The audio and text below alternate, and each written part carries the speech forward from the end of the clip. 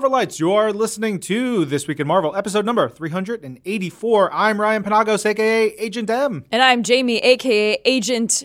what should I be? Sparklefist? Agent Sparklefist. There you go. Yeah. And that leads us to our top news this week, which is, of course, that Marvel Studios' Captain Marvel is in theaters now. Look, there ain't nothing bigger than that. Higher, further, faster, baby. Yeah, it is your obligation as a Marvel fan to go see this movie. We saw it this week. You're going to love it, and we want to hear your reactions because you're going to have some. For we got more to talk about for the big film, but for the rest of the episode, we have a lot of fun stuff this episode. Our big talk is the first of several roundtable discussions I have with War of the Realms creative team of Jason Aaron, Russell Dauterman, and Matthew Wilson. We dig into the lead up of the story, stuff you should know, lots of history of them working together, cool little tidbits. It's really fun because I think we even talk about it. They've never actually been in the same place together, which is wild. Our proper interview this week is with comedian Matt Braunger, he was a hoot. He was absolutely super fun. He was also on Marvel's Agent Carter, and he played a character who was just doing his best. Just doing his best. And we had a good chuckle over that. Yes, but now on to things we're hyped about this week, including news, and so much of it is about Marvel Studios' Captain Marvel. We had the live stream of the world premiere this week, which you can rewatch on Marvel.com and on our YouTube. Tons of clips and interviews and fun stuff. And of course, great content with Goose the Cat. Oh, absolutely. I think Goose the Cat got dressed up for the red carpet premiere, and he looks very handsome. Indeed. And he's a very good cat. Yeah. We're recording this the day after our company screening. Yes. Our New York Friends and Family screening.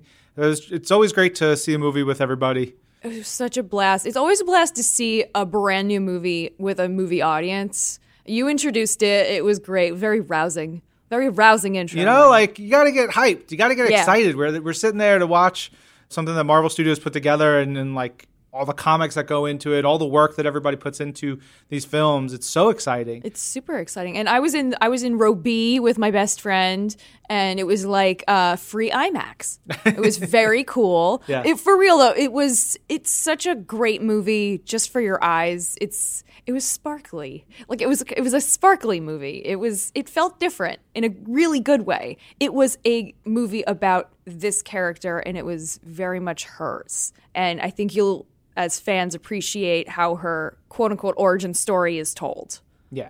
It was really cool seeing all those pieces put together, how they incorporated the Skrulls, how the Kree were involved, Nick Fury, Agent Coulson, all little bits and pieces, how it ties into the greater Marvel Cinematic Universe story that Marvel Studios is telling. Of course, the Stan stuff, the thanks to all the people on the comic side who created all these works. It's just really neat. The Stan stuff is really fantastic. He, of course, has a cameo. It won't spoil what it's about, but it is extremely special. It's great. It's wonderful. Yeah. But I'm sure you guys will, everybody listening, will have all your own opinions. We'll get to that a little bit later. Oh, yeah. One last bit of hype this week is that Marvel Television is returning to WonderCon in Anaheim, and they're bringing with them Marvel's Agents of S.H.I.E.L.D., Marvel's Cloak and Dagger, and Legion, and making its WonderCon debut, Marvel Rising. We're going to show the world premiere of the newest animated special, Marvel Rising Heart of Iron, before that premieres on Wednesday, April 3rd on Marvel HQ. You can get the full schedule of Marvel goings-on at WonderCon at Marvel.com. It's a fun bit of news. I hope you guys check that out. Of course, C2E2 is coming up. I'm going to be there. We'll be sharing some information about that. Yeah, con season. It's starting.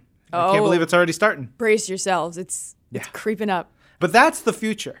Let us look to the past with This Week in Marvel History. We've got a whole bunch to talk about. If you're just joining us, This Week in Marvel History, I looked at the 80 years, looking for key things that have happened on the dates of March 8th through the 14th across these last 80 years. We're going to go all the way back to March 14th, 1956.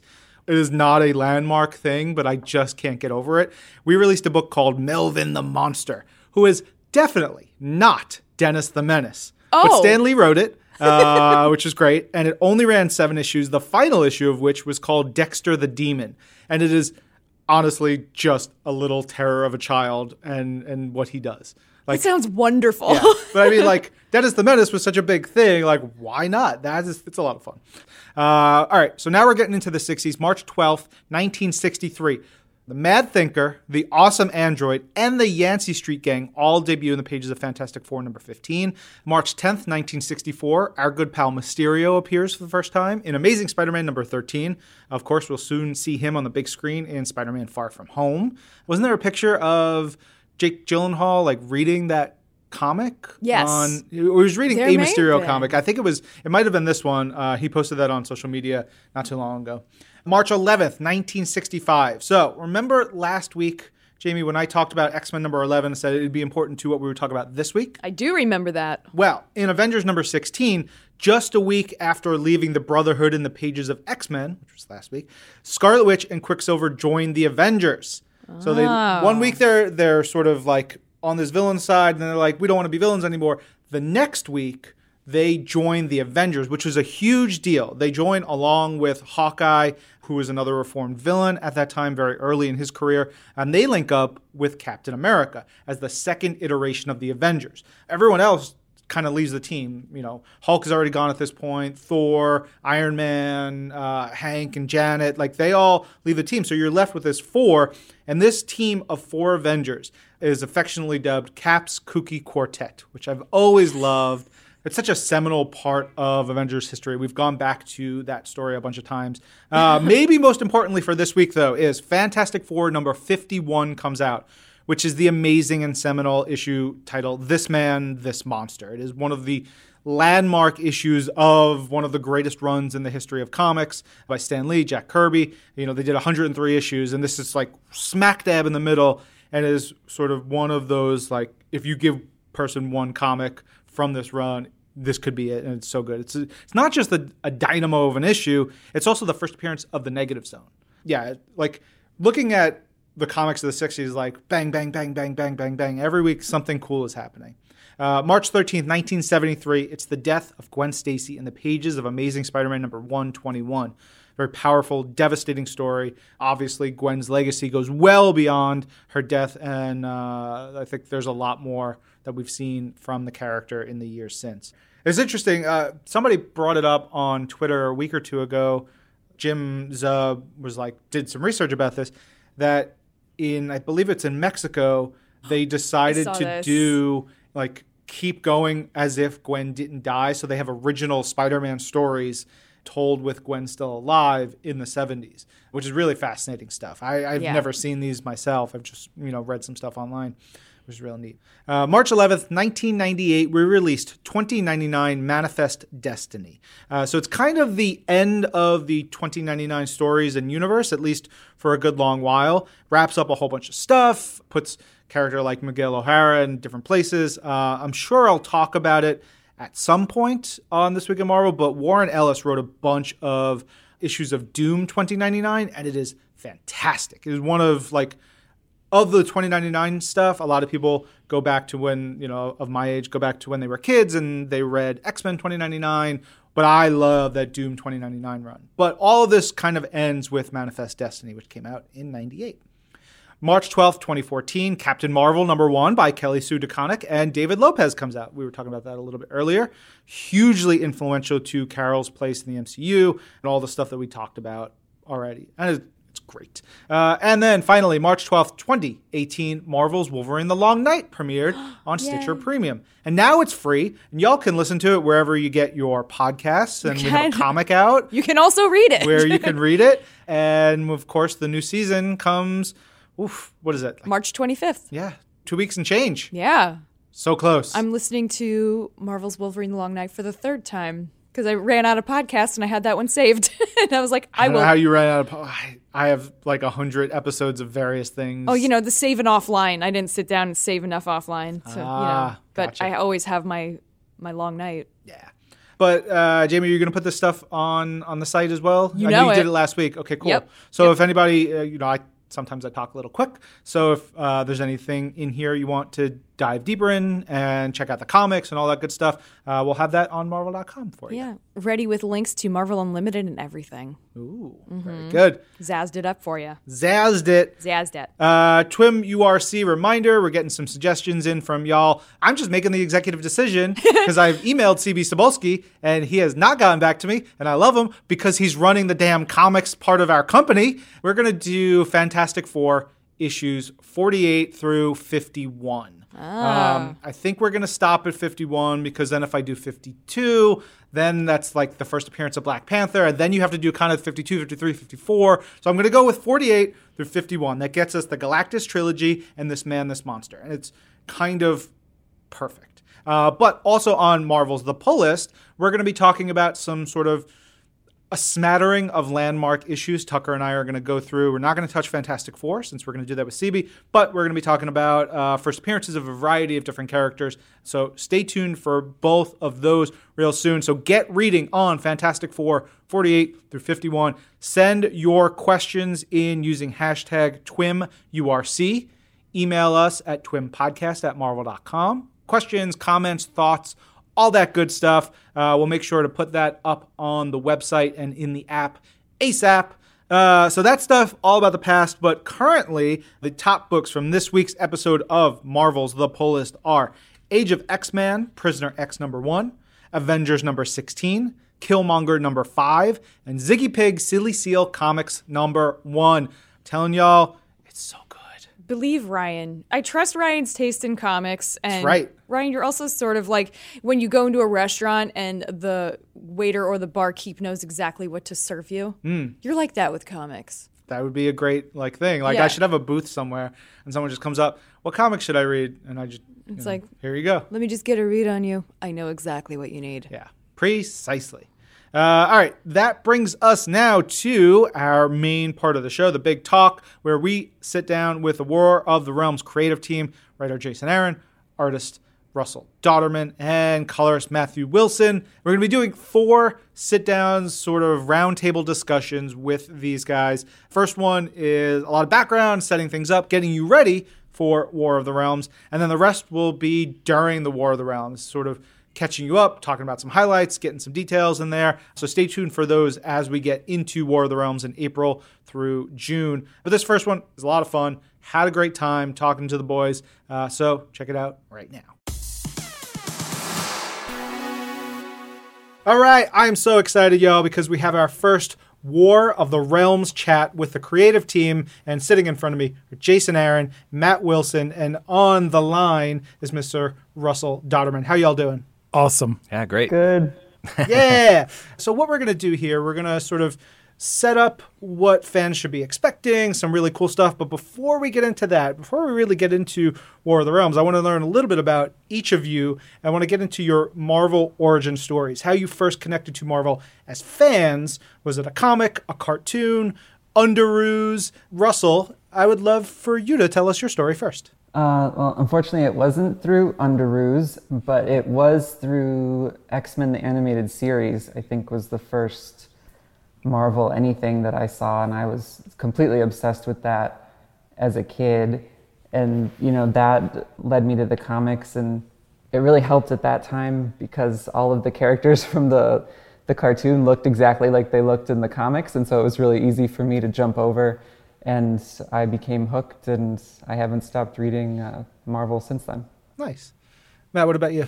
Similar. Russell and I must be a similar age. We didn't have comic stores nearby, and my parents weren't into comics, so it was the X-Men cartoon, and then also the trading cards, because there was a sports card, like a sports card store near the house within writing distance, which is important when you're a kid.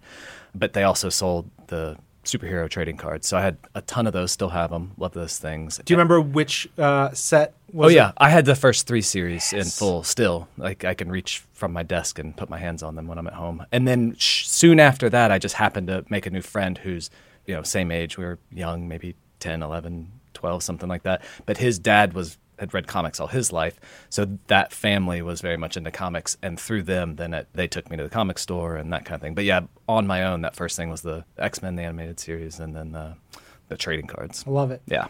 Jason, Give me some Underoos stories. What do you got? I'm wearing underoos right now. Does that count? Yeah, 100%. Today's origin story. I mean, mine is kind of similar, but I'm a little older than these guys. So instead of the X-Men cartoon, for me, it was Spider-Man and His Amazing Friends. I'd read some Marvel comics, like I had some issues of FF and stuff by that point, but that was my favorite cartoon show, and that was the thing that really pulled me into the Marvel universe. There were episodes of Amazing Friends with the X-Men and Captain America, and they pulled a lot of different characters in. So that was, I came away from that wanting to read more Marvel comics and became, I think the X-Men were the thing that pulled me in comic-wise, and that came after Amazing Friends. Longshot, I loved Longshot, that original Art Adams miniseries. It was huge for me. And funny enough, we have Arthur Adams doing covers for War of the Realms. There it is. Yeah, there It you all go. works. And so I do want to talk about War of the Realms because it is a massive Marvel Universe event. We're going to dig into that more, and I want to roll back and look at your first work together. And I did a little math in prep for this conversation. Before we get to the War of the Realms issues you've been working on together, I believe the three of you have worked together on 34 issues. Wow, Does that sound that's about cool. right? Yeah, that sounds about Sounds right. about right, yeah. Yeah. So it's Thor, launching October 1st, 2014. There are a bunch of issues there. Then, of course, Mighty Thor, November 18th, 2015. Unworthy Thor, there's a few pages in there.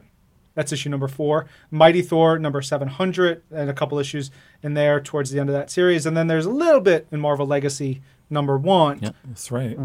You did your research, I know, Ryan. right? I'm Yeah, impressed. That's good. They call me a journalist. You and did I research really well. and math. I know. Wow. It's wild. He was tired after that. But had you guys ever worked on anything together prior to Thor number 1? I didn't come up with anything, but I could be missing something. Well, Not all Matt three and of I us. did. Right. We did some covers together at Valiant, and that's how, I knew about Matt. I'd known about his work before, but I knew that we worked well together. And that's where I suggested him to do the colors for Thor, was because I loved those few colors we had done before for the covers. Yeah, which I was, knowing the run leading up to that Jason had been writing, I just didn't see me as getting offered to work on Thor, assuming it was going to be similar to what he had done before. Little did I know it was a very different direction. And then Russell telling me how he wanted to design things and kind of take some of the visuals, it started to make sense why I might be picked for something like that. So Yeah. Jason, do you remember how this direction for Thor, bringing Russell on, Russell just mentioned bringing Matt on because he loved his colors, but do you remember how this all galvanized together? I think that was our editor, Will Moss, was the guy who put the art team together. I mean, in terms of the direction, Thor God of Thunder, the first kind of big chapter of my run was mostly Esad Ribic, so I think he kind of defined the look of it and the tone of it. It was very much a heavy metal song. And then so we knew, the person who was carrying the hammer was changing as we moved into the next volume, and I wanted the tone to change a little bit. But I think a lot of that came from the artist. I think the tone for the first one, a lot of it came from Esad, and I think the tone for the Jane stuff really came from Russell and Matt. So having them on board, and like Russell was talking about, he designed a lot of the stuff. It wasn't just him drawing things that already existed.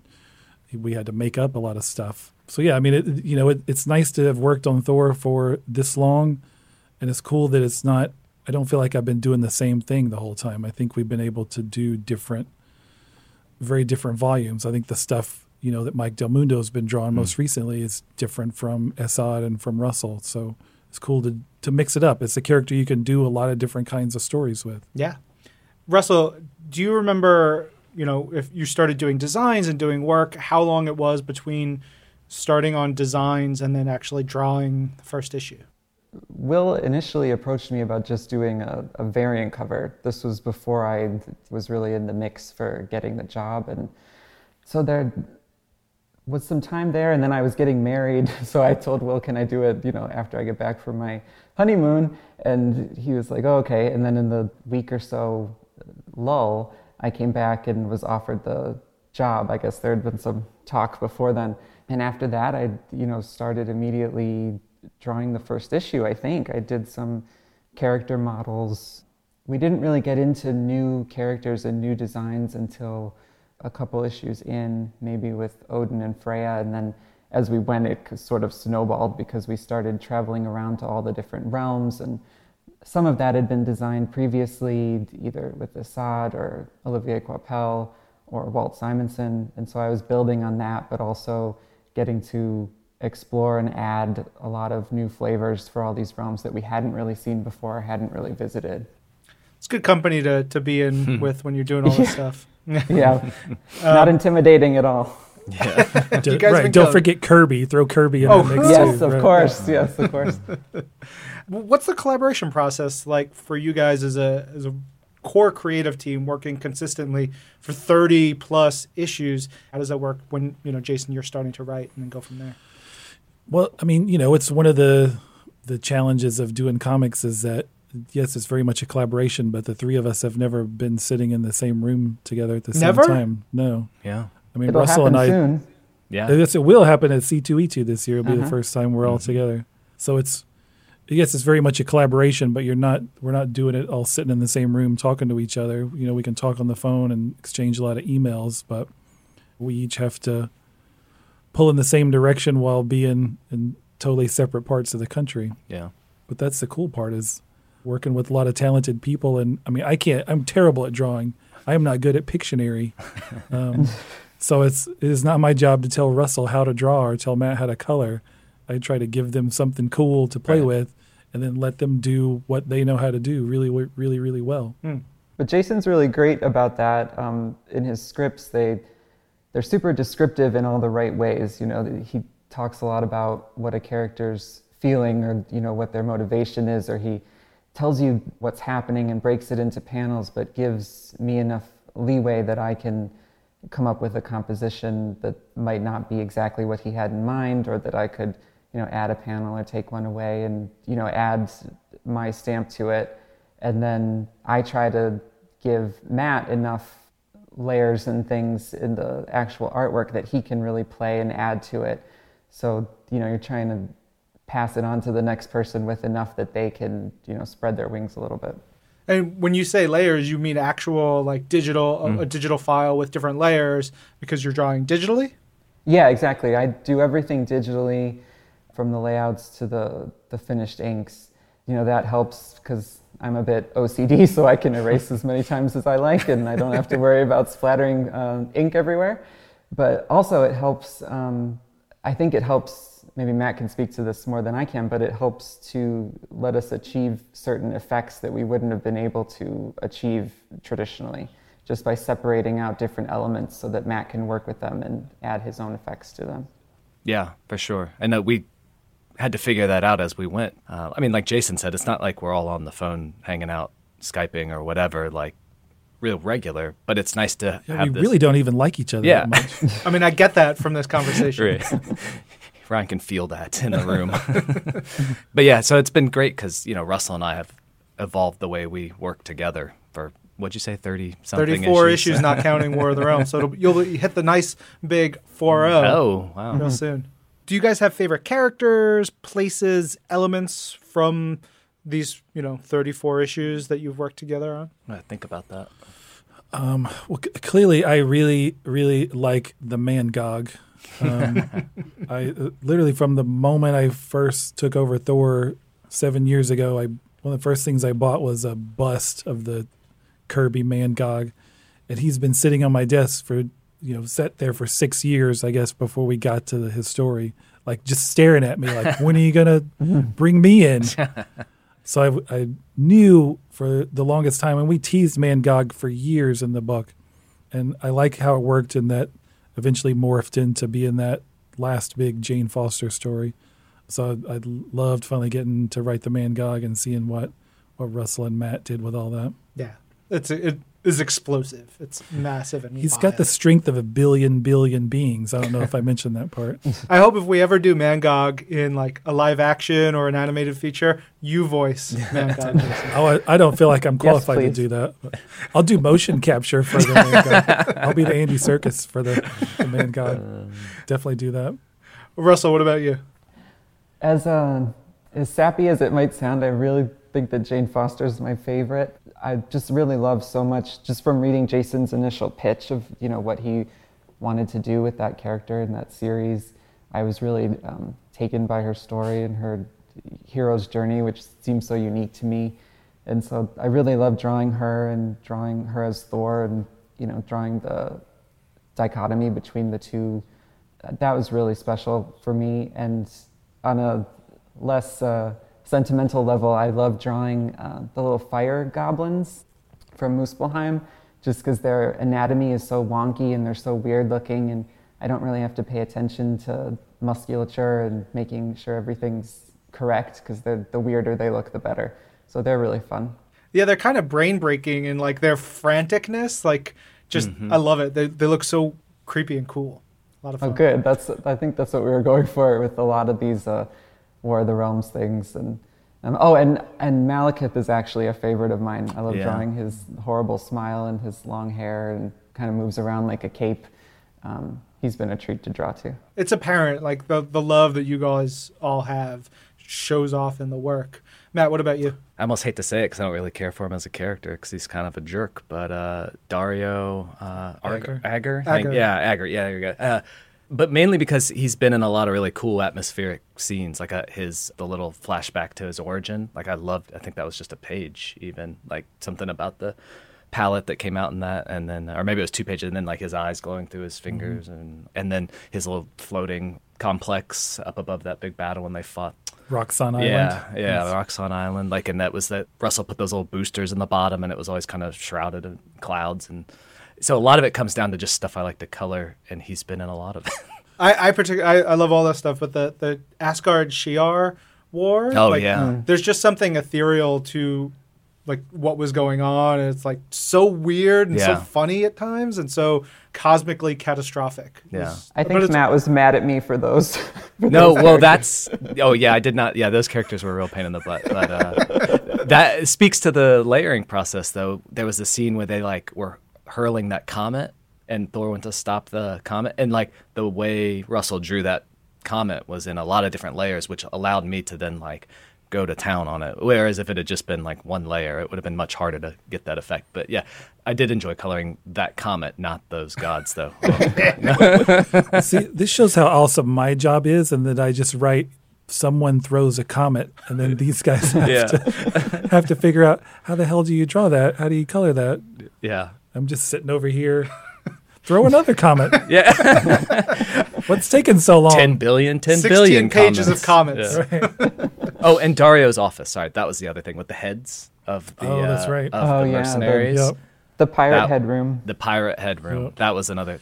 Every billionaire should have a pirate headroom. Yeah. Right? Yeah, I have one. It's great. Yeah. All right, I want to start talking about War of the Realms a little bit. And as far as I can figure, the first mention of War of the Realms was from Thor, God of Thunder, number 25, the last issue of that series before you all three came together for Thor number 1. And then the first issue of Mighty Thor has a disturbing panel of the Light Elf floating in space with "So begins the War of the Realms" carved into its torso.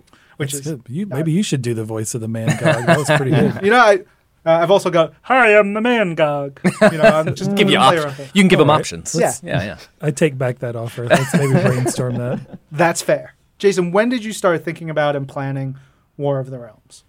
Well, I think that the third arc of God of Thunder was the one where Malekith came in, right? Like the first 2 arcs are kind of one big God Butcher story, and then that third arc we brought Malekith back as a bad guy and broke him out of hell, and it was about him becoming king of the Dark Elves again. And that was really the beginning of, like, when I took over Thor, I couldn't name the 9 realms. There were 9 then. We've added 1 since then. Now we got 10.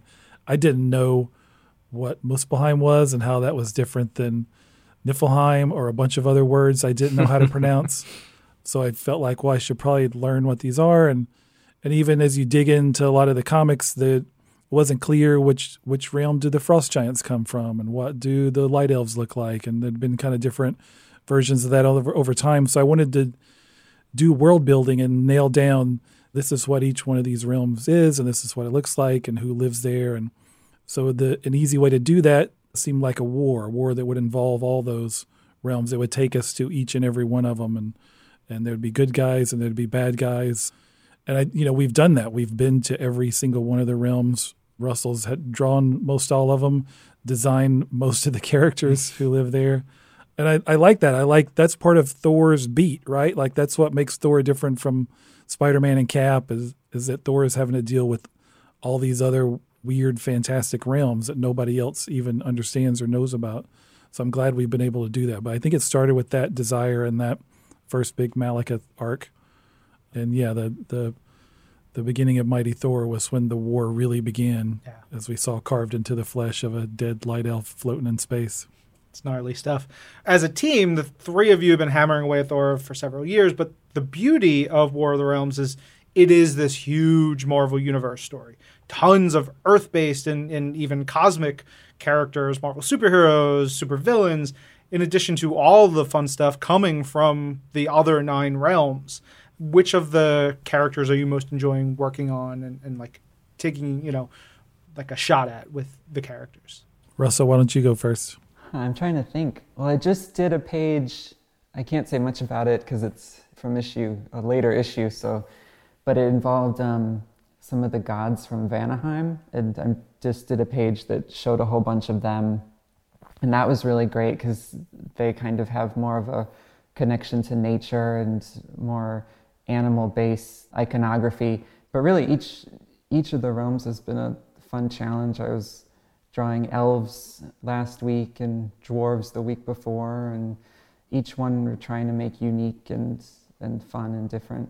Yeah, I've enjoyed, because a lot of the stuff of coloring in War of the Realms is a direct continuation of, so the ice giants, and, I colored a ton of those in the previous Thor work we had done. So it's fun to have Captain America like going shield first into an ice giant's face, like adding that bit that, Captain America wasn't in our Thor stuff. So it's been fun to now pull in someone from the larger Marvel universe and get to play around with that as well. So. Yeah, Matt just sent in a whole new issue of colors, and it was so great to see his palette that he'd been using on all our Thor stuff, which is super poppy and very kind of gives you a fantasy vibe, and not necessarily the sort of thing you always see with more of the traditional Marvel superheroes, but we're really getting into that mashup, like he was saying, and to see those colors that he usually wouldn't use hitting up against a lot of these Marvel superheroes looks really cool. Yeah. What about you, Jason? Well, I love seeing these guys draw Spider-Man. Russell and Matt do a pretty great Spider-Man. There's a lot of cool Spider-Man stuff in this. I think writing-wise, I like putting the Punisher in the middle of this. Punisher's not used to fighting frost giants and elves, but he's the Punisher. He doesn't really bat an eye. He's just like, I need a bigger gun, basically. And Russell's been doing some great facial expressions of Punisher using those guns on these like weird other realm creatures. And if you read comics, the Dark Elves have a weakness to iron, so that works good in Frank Castle's benefit. That's neat. Talking about some of these heroes, I wanted to just throw out some of the characters, some of the heroes who are part of War of the Realms, and just first thing that you think of when you hear these characters' names. We'll go around Jason, Matt, and then Russell, if that makes sense to you guys. Thor. Underoos. Great beard. We're talking current, though, right? Sorry. Whatever it is. Yeah, that's what came to mind. Russell? Sad. Oh. now we're all sad. Yeah. Freya. Badass. Man, mine's going to all be hair related, and I'm bald for those who can't see me. Great hair, because Russell draws it with great hair. He does. I did not see the great hair comment coming from you, Matt. Yeah. Russell, what do you say? What do you think about with Freya? Well, they took both of my answers, so I'm going to go with... I'm going to say spiky. So you'll have to read the series and you'll find out what that means. Yeah. I know what he's talking about. Daredevil. Not blind anymore. Limber. I don't know. Sparkly. I like that. Black Panther. He's also pretty badass. That's what I was going to say. It would have been mine. Purple? I don't know. I don't know if that's just mostly movie. I don't know how other colors handle them, but I like the purple. Dive into it. It's good. The first word that came into mind was pounce, because I've been drawing him kind of in a lot of cat poses. I love it. Sure. Pounce. That's mine. That's great. Last one, Spider-Man. Funny, hopefully. I always work really hard on Spider-Man dialogue. Every line of dialogue I've ever written for Spider-Man, I work probably an inordinate amount of time to try to hopefully get it right. It feels somehow more important. So I hope he's funny. I'm trying to think of how to say this in a word since you asked for a word, but I'm like, I wish I was Spider-Man. That's exactly what I think is. Yeah. I like That's that. sweet. Yeah, he seems like he has the most fun. He's got a good heart. Like, he hits all the right notes for me. So I don't know what that word is. But You've got a good heart too, Matt Wilson. Yeah, but you don't have watch to be me try Spider-Man. and swing between buildings, and I'm terrible. It's true. You are pretty bad at that. That'll be the video we shoot later. Yeah. All right, Russell, what about you? I was going to say lighthearted. I think he's, no matter what story he's in, and certainly in this one, even if there's something grim going on, you can count on him for, a quip or something to lighten the mood, which is always appreciated, or at least appreciated by me, not always by the characters around him. Are you just trying to say I'm depressing? Is that what you're saying, Russell? It is a war, Jason. It is a war. It's true. It is. Speaking of it being a war, there's obviously the side that the heroes have to face. And I just started writing out all this stuff, and it's just so fun. And if we have listeners who don't know who's on the other side of the war against the heroes, I'm going to list them off. And you guys feel free to stop me if you want to talk about any of them. We've got Malekith, along with his allies, who include the Frost Giants, led by King Laufey, the Fire Goblins, led by Cinder, Queen of Muspelheim, the Trolls, led by King Ulick, who is one of my favorite designs. When we were talking about the cards, there's the card of Ulick, the Art Adams art. I know exactly what you're talking about. I love that one. I would consider getting a tattoo of that card art because it's just so cool. Yeah, which is what makes coloring Art Adams covers for this book with him on it is really wild for me because I remember that card very specifically. Yeah. The Angel Warriors of Heaven, the Corporate Warriors of Roxxon, led by Dario Agger, the Prince of Lies, Loki, the Evil Enchantress, plus, of course, Malekith's own Dark Elf soldiers, the War Witches, and his bodyguard, Curse. Yeah.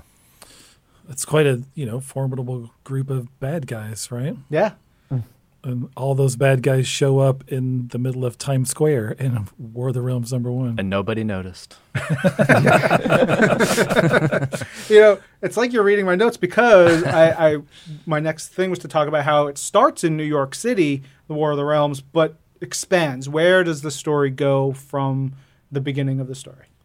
It goes everywhere. Really, the first two issues. The first act is very much a New York battle. That's sort of the first battle in the war for Midgard.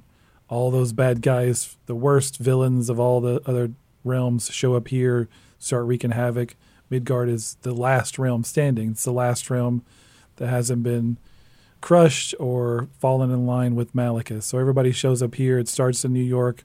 Heroes fall, their bodies left on the ground. And from there it expands all around the globe. So all those bad guys you just rattled off basically divvy up the earth, and each one takes a continent and goes out and sets out to conquer it.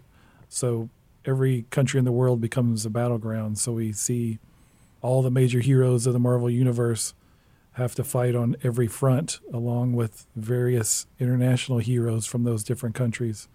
So, the Queen of Cinders decides, I own Asia now, and she takes over all of Asia. So Asia is now burning with the flames of Muspelheim, and Europe is overrun with dark elves, and Australia has been conquered by trolls. That really is Act 2, is that battle goes global.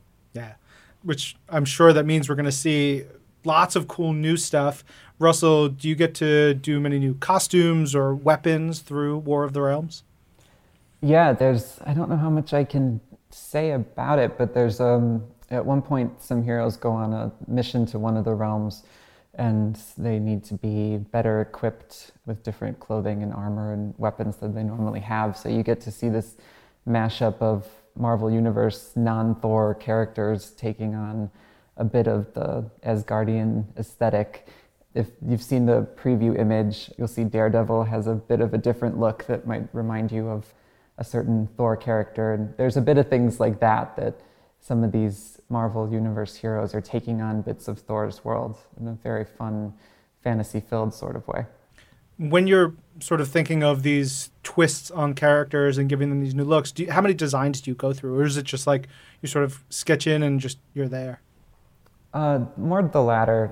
I kind of go through a lot in my head before I actually put anything on paper, or certainly before I would show it to Jason or our editors. Like when we did, when Volstagg became the War Thor back in Mighty Thor, there was a bit more back and forth with that because originally I had sort of designed him more in a bright, heroic fashion, and he had a color palette that was reminiscent of his usual colors. And Jason said, oh, this is actually going to be a much darker character and more metal and et cetera. So he ended up being spikier and with more dark clothing and more aggressive and intense. And so that one went through a bit of revisions, but for the War of the Realm stuff, it's been pretty easy with the designs and it's just a lot of fun. And Matt, what about you? When you're coloring a character for the first time, especially a new one or a character with a new look for a series like this, do you do different versions of color schemes? Do you sort of play around? Or you're right in? On the character side, usually Russell has plenty of ideas going into that, even with the colors, because I think he fully designs them as if he were, they would be made into a costume. It seems like, to me anyway. He's not just thinking in black and white. He's thinking about the kind of contrasts and fabrics and colors and materials and that kind of stuff. So when he gives us his character sheets, at least their base colors or whatever are there. Usually kind of what I get to design or play with is more when powers or weird cosmic stuff, things that aren't necessarily set in stone come into play. Or we depicted the world tree or something once. And I got to really play with how that looked and then get feedback and mess around with that. But usually, I give a kind of like Russell, I think it through a lot while I'm doing it and kind of give my strongest effort, or at least what I hope is my strongest effort, and then take feedback and, make tweaks from there. So. Neat. All right, we're going to wrap up this part real soon, but what is the thing that you're most excited for fans to see in the War of the Realms series? Jason, let's start with you. Oh, that's a good question. I think, to me, every issue's got something big and crazy in it. Again, this is a huge war, a war we've been building towards for years, so it needs to pay off in a big way. So there's tons and tons of characters involved. Definitely when next time I see Russell, I'll have to buy him a really, really nice dinner for the millions of characters he's had to. So I do think each issue has something really cool in it. There's a cool Loki moment in issue 1. I'll just say that. Yeah. Russell, what about you? Well, in general, I'm probably most excited for everybody to just see all of these Marvel heroes coming together and, butting up against all this Thor stuff. It's just really fun. Even though it is a war and there is some serious stuff going on, it's a really fun book to draw and hopefully to read. In issue 2, I can't say that. I love issue it. 2. Yeah. I'll just say there's something in issue 2 I really like. Great. I think, again, in kind of general terms, it's Jason and Russell have given me such fun moments to play with, and I try to really make sure it's as impactful as it can be with the way I color it. So I guess just those moments, I can't wait for people to see, because they're specifically designed for the reactions that hopefully the readers will have. Laugh from Spidey, or a holy crap from when someone crashes in and kind of disrupts a moment. And so hopefully if I've done my job well, I haven't obscured things too much or sold the impact there, and hope that that's kind of what I'm looking forward to the most. Nice. Yeah. And I know you guys have tried to avoid some spoilers, but fortunately, we are going to come back a couple of times during War of the Realms with some special talks about the different acts. We're going to come back with another chat with Jason, Matt, and Russell to talk about Act 1, again with Act 2, and again with Act 3. So there will be some spoilery talk we can get into just a little bit. But for now, I just want to thank the three of you for being on This Week in Marvel. Yeah. Thanks for having us. Yeah, thanks. Big thanks to Jason, Russell, and Matt for being awesome. Now on to our interview with comedian Matt Braunger. We got to sit down with him, Jamie and I, to just chit-chat. He was great. He was so fun talking about Marvel's Agent Carter and his podcast, his advice podcast. He did great. He's got his head on his shoulders. He sure does. Awesome. So listen to our conversation with Matt Braunger right now. Hi, Matt. Hey, man. How you doing? I'm great. I'm happy to be here. Yeah. But one of the things that we always do is we want to dig into what is your Marvel origin story? How did you first get connected to Marvel characters and stories and all that? Well, I grew up in Portland, Oregon, and we had 2 comic book stores. We had Pegasus Books and Future Dreams. And my friends, I forget who it was who first got me into comic books, but it was a classmate, I believe, probably like in 6th grade. And we all kind of, as you do, you kind of pick what your favorite label is, let's say. And I was definitely always a Marvel guy because I really loved the X-Men civil rights analogy. And, it's one of those things that I found I could talk with my mom about and get her into comics because it was based in something she was so passionate about. Yeah. That is equality, civil rights. But I just dug the feel of them. It's interesting, my kind of, let's just say, hero worship, so to speak, started when I was a kid. I was really into like Greek mythology and Norse mythology, and I just loved the old legends. But I never, at that point, I didn't jump from there to Thor. Right. Almost because I was just like, but he's not, though. He's like a god. He's not a super person. That makes no sense, like I couldn't reconcile. Yeah. I could reconcile a Russian peasant turning steel when a tractor is about to run over his sister and destroys the tractor. Yeah. But no, in terms of like a god-made human, nah. I think, do you remember what time period that was? This was like mid-'80s? Late 80s. Late 80s? Mm-hmm. Yeah. Oh, man. That's good time. Like the X-Men that, I talk about X-Men as my life's blood. It's right like, on, for many of us, it was so important because of all the things that you connected with. And then I'm thinking about you look at the covers of like late 80s. Yes. Marvel Dynamite. 141 with the spotlight. Yeah. Like I have that comic. Ooh, good. Mm-hmm. Yeah. Days of Future Past. Oh, yeah. Break your damn heart, Jamie. It really does. I'm a late adopter to the comics, so I'm into your street level guys like Daredevil. Cool. Oh yeah. No, I love the Punisher. I loved the Punisher when I was a kid. I think partially because you always rebel against your parents, and I was never allowed toy weapons. Talk about just a friggin' gun-loving maniac. Yeah. Like, he's not a heroic guy, really. No, there's a lot of things going on there. Yeah. But at one point, we were talking to the guy who writes the current Punisher, is a friend of ours named Matt. Okay. And at one point in like the late 80s, early 90s, we put out a book called The Punisher Armory, which was just a book about his guns. Yeah. Sure. Yeah, it's like his stamps. It's like just his stamps. I guess that's all it is. Yeah. His little, his little collection. Mm-hmm. Yeah.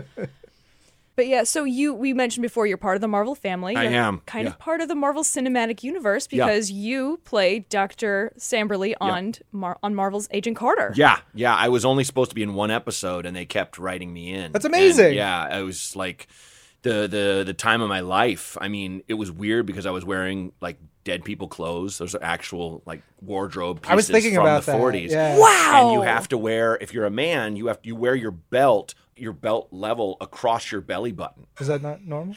It's coming back, Ryan. It made me realize why that stereotype of old guys pulling their pants up too high, where that comes from. Because you would have these really long pants. It's just uncomfortable to have your waistband around your stomach. But it was a lot of fun, and to have your hair all Brill-creamed back and stuff, and to play a guy named Aloysius was a blast. That must be a dream. Because also you learned how to spell it. Yes, exactly. When I saw it in the script first time, I was like, Aloysius? I don't know how to say this. Aloysius. I think we all grew up as children who watch cartoons and learning about nerds versus bullies. There's always a nerd named Aloysius or some kind of guy named Aloysius. Well, and that's why he was disenfranchised. I love like a band of misfits. I think we all do. The X-Men, the Goonies, SSR. We had me, this guy who kind of nerded his way into isolation, and you had a female leader who back then they would never pay her any mind or respect, even though she was a badass. And then you had a guy who was crippled from the war, which that would have disenfranchised him in many people's eyes back then, and a black scientist who people wouldn't even look at him as a scientist because he's black. And so it was this awesome band that no one kind of respected. It was a really rad team to be a part of. I will say, though, like, my friend was like, you're in the Marvel Wiki? And I was like, what? He's like, yeah, you put in any character and it'll show their picture and their name and a quote, a signature quote. And I was like, okay. And I looked mine up. So Captain America's signature quote, I'm going to butcher it, but it's, we're not asking for forgiveness, and we're way past asking for permission. Earth just lost her greatest defender, so we're here to fight. And if you're here to stand in our way, then we'll fight you too. It's pretty hardcore, right? Yeah. Good. My character, Dr. Aloysius Samberly's quote, I'm doing my best. You know what, though? Like, I want a motivational poster of that. No one who's ever doing well has ever said, I'm doing my best. That is the last ditch thing that a guy who's failed horribly says. I remember the chief was like, have you picked the lock? And I'm trying to defuse this bomb. And I'm like, I'm doing my best. Like, that's something someone yells when they knock over all the shelves in the storeroom. Yeah. Oh. Samberly, I'm doing my best. There's a lot to unpack there because it's not only like a polite response in a very high pressure situation, but it's also like, I'm not a total loser here. And it's so funny just to see it in quotes because it's his name, a picture, and then in quotes, I'm doing my best. You know what, though? I love it so much. He was doing his best. He was. Simberly, forever. He really was. Yeah. You know. It's all we really can do. You also have an advice podcast, right? I do. Would you mind telling us what it's called? If you want to use the edited version, Advice from a Dipstick with Matt Braunger, where people call in and leave messages asking for advice on every topic you can imagine. My producer, Amanda, curates them and then plays them for me live on the show, and I never hear them in advance. And I base it on my expertise at the times I've been an idiot in my life. Yeah. Just learn from your mistakes and move forward and stop being your own worst enemy and understand that we're all made of our mistakes. I actually love what you said about your mistakes in your upcoming live show. Oh, thanks. Finally live in Portland. Yes. I know the acronym is FLIP, which I thought was really, really cool. Thanks. And I love how you refer to tattoos as mistakes. I am covered in mistakes. Sure. You have a favorite mistake. Is it your only mistake? No, I have a second, even worse mistake that I made on purpose. Man. Well, it's a tribute to my wife because we go to San Francisco every year. That's like our little weekend because she travels a lot. I travel a lot, obviously. And almost every year she's like, let's get butt tattoos. And I'm always like, yeah. And then at the end of the night, I'm like, no, I always wuss out. And so this time we're doing it and she didn't believe me up until I got under the needle. And I won't say what it is, but the first one, I have a bit about how I got a tattoo on a dare in a pool hall when I was 19. 19. I mean, love it. But this one was 18. I got black flag bars, which I don't regret at all, but it's like, okay, I didn't think about the structure of what I wanted as someone who has tattoos all over his arms. Mm-hmm. That's pretty great. And I like markers like that. I can't stand like really meaningful tattoos that are very kind of esoteric and spiritual. And that's my one about them being mistakes anyway. Yeah, I definitely got like a typical 22-year-old gothy tattoo, and I embrace it. All of my tattoos do have a sort of like purpose for being there, but I kind of gave up on them being super philosophical after I got the gothy one, which is like some gothic script in the tramp stamp area. My lower back says "Victory loves preparation" in Latin. Nice. I still There's so many layers believe to that. it. It's I great. know. It was such a pretty great. 22-year-old Jamie thing to do. And every time I look at it, I'm like, yeah, I still believe it. Yeah. Yeah. That's great. Yeah. And I'm still getting them. I'm covered in mistakes and stories. And I'll be getting tattoos. Yeah, I'm sure I'll get a few more before I punch my ticket. But like, you know, it's a fun thing to do. Yeah. I want to go back to the advice for a second. Yes, What okay. is the worst piece of advice you've given on the show so far? Oh boy. Is there bad advice? Are you just like, are you earnestly giving the... Oh yeah, I'm That's always great. sincere. That I'm makes always me happy. sincere. Yeah, I couldn't do that. I couldn't be a jerk about it. I try to always give sincere. There were ones I was kind of on the fence about, like, you know, there was a guy who was a vet, and his dad was a vet, and his dad was kind of always riding him and was a jerk to him. And this guy was just saying, I just found out my dad was never in the military. And he was like, what do you think I should do? It doesn't really matter to me. I have a family now, and they're my life. My dad is not my life. And my call was just don't blow up his spot. Don't even say anything. Let him take it to the grave. Who cares? And, you know, I was like with... you know, one caveat, you know, if he pushes it way too hard, you always have the smart bomb. Yeah. But if you can avoid using a smart bomb, do it. Well, because obviously his dad is not going to change. His dad is kind of a misanthrope anyway, the stuff he was saying. And you know, I was kind of like, just cut him out of your life a little bit. Maybe not all the way. I have a friend who has a tattoo that just says, you know, on it.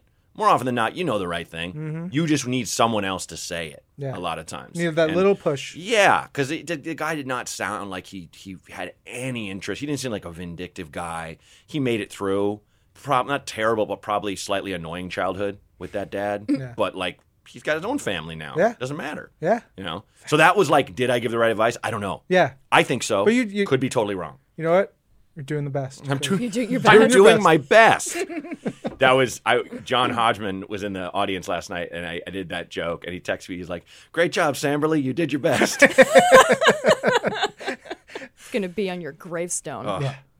He that's did not his a- best. I would even just in quotes, "I'm doing my best," Still. and he's dead. What like do you want? I'm gotta- doing my best. I'm You gotta dead. admire him. He's still trying. Yeah, you actually have a really good Magneto bit.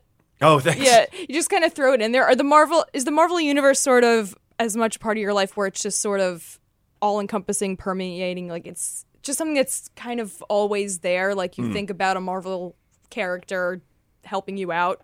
Sure, here and there, but it's like if I reference them, I can't. It has to be someone that everyone kind of knows, you know.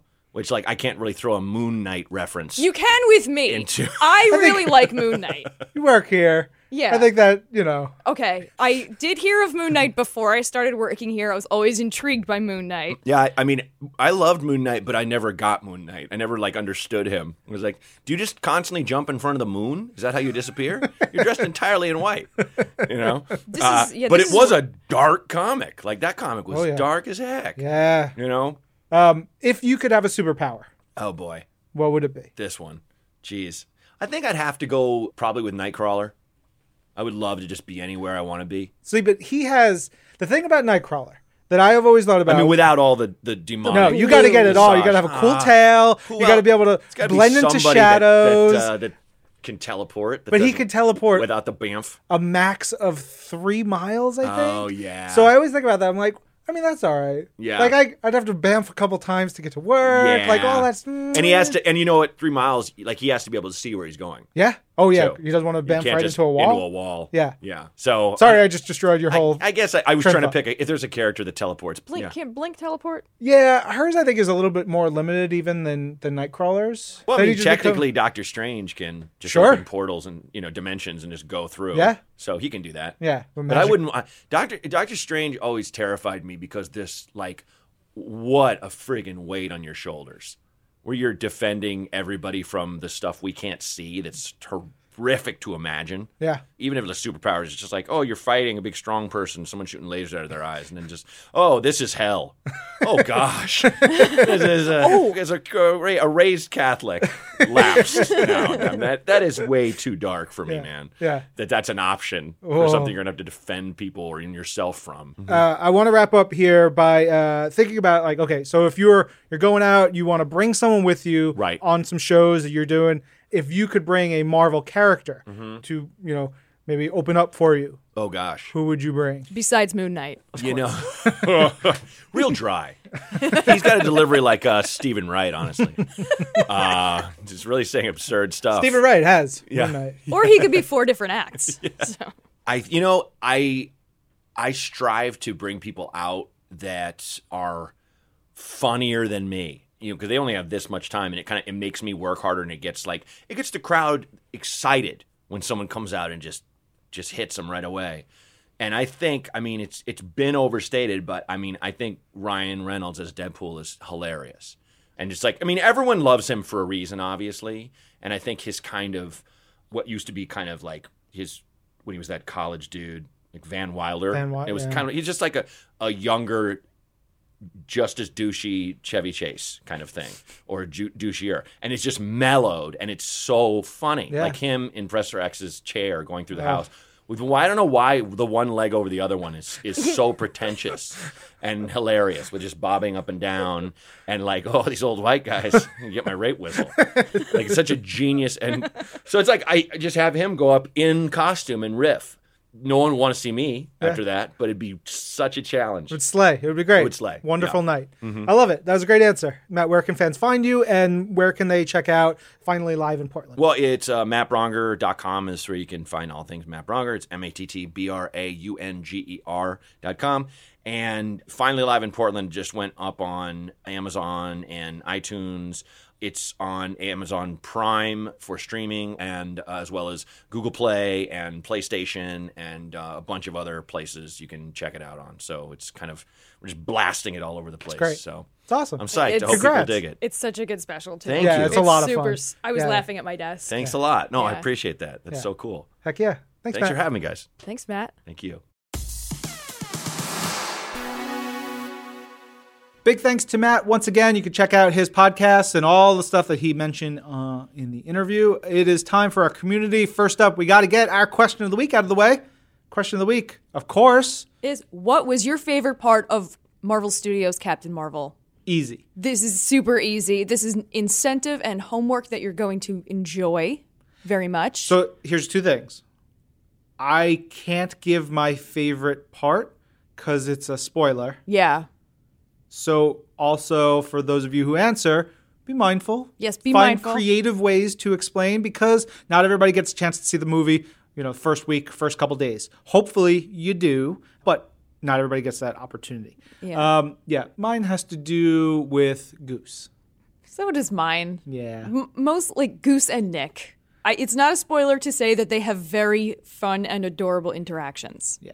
This is true. You're going to enjoy that quite a bit. All right, so you can tweet your answer using hashtag This Week in Marvel. Email your response to twimpodcast@marvel.com or send a message to our Facebook page at facebook.com/thisweekinmarvel. First up is an email we got from our friend Jim. He says, "Greetings. I had a bit of a fun question for our intrepid hosts and my fellow listeners. What voices do you read characters' dialogue in? I know this could have been a tweet, but I wanted to share the story behind it." Jim continues saying, "You may recall around this time last year when an issue of Weapon X dealt with Logan's birthday, and I commented that the issue came out the week of my birthday. Ryan said that Wolverine and I totally shared the same birthday, not necessarily knowing that this was the 16th. So, for our wrestling fans, Wolverine's birthday is 3/16. Ever since the revelation, I have read his word bubbles as his fellow beer-loving brawler, Steve Austin. That's great. Can I get a hell yeah? That is a very mediocre Steve Austin. But a great Wolverine, perhaps. Oh, yeah, Jim. it is a Yeah. Wolverine, like a Texan Wolverine almost. Jim says, "I thought a few people would have fun with that. Cheers and make mine Marvel." That's super fun. I really like this email, like thinking about what voices you hear in your head when you read a character. Sometimes it's like I don't have a specific voice. Sometimes it's based on different things we've done. Like sometimes, unfortunately, I'll hear Captain America and he sounds like Jesse Falcon's Captain America from Marvel Superheroes. the really patriotic. Yep, Yeah. like that. Sometimes it's like the animated series versions, especially for X-Men. Like Gambit, I hear Gambit from the 90s X-Men cartoon. I think Wolverine probably leans toward that as well. Sort of a little bit gruff, but warm. Yeah. See, since I came through the movies and TV before the comics, before becoming a more avid comics reader. So I definitely hear all the voices from the Marvel Cinematic Universe and the TV shows, unless it's a character who hasn't been on one of those. When I first read Domino, it was before Deadpool 2 came out, and I kind of just heard myself because I loved Domino, and she's kind of the badass I've always wanted to be. So that was kind of one of the first times I read a comic and heard myself thinking in Gail Simone's words. Nice. And Scott McElroy says, trying to organize a group screening for Marvel Studios' Captain Marvel during our 14-year-old girls volleyball tournament in Denver next week, thinking that seeing General Carol Danvers' badassery on screen might motivate our young ladies to play better.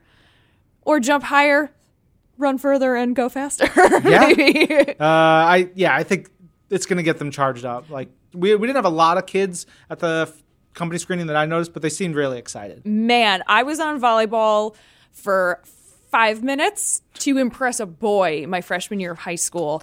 And if I had seen Marvel Studios' Captain Marvel, I think I would have been able to remotivate myself. Probably still would have been terrible at it because I'm not athletic. But it would have been a better reason to stick with it than the reason I had originally joined. Fair. So yeah, take those girls on that screening, even just for funsies. But yeah, that is, if that doesn't motivate them to play better volleyball or at least try their very best, I don't know what will. It made me want to go back to kickboxing, like really bad. Nice.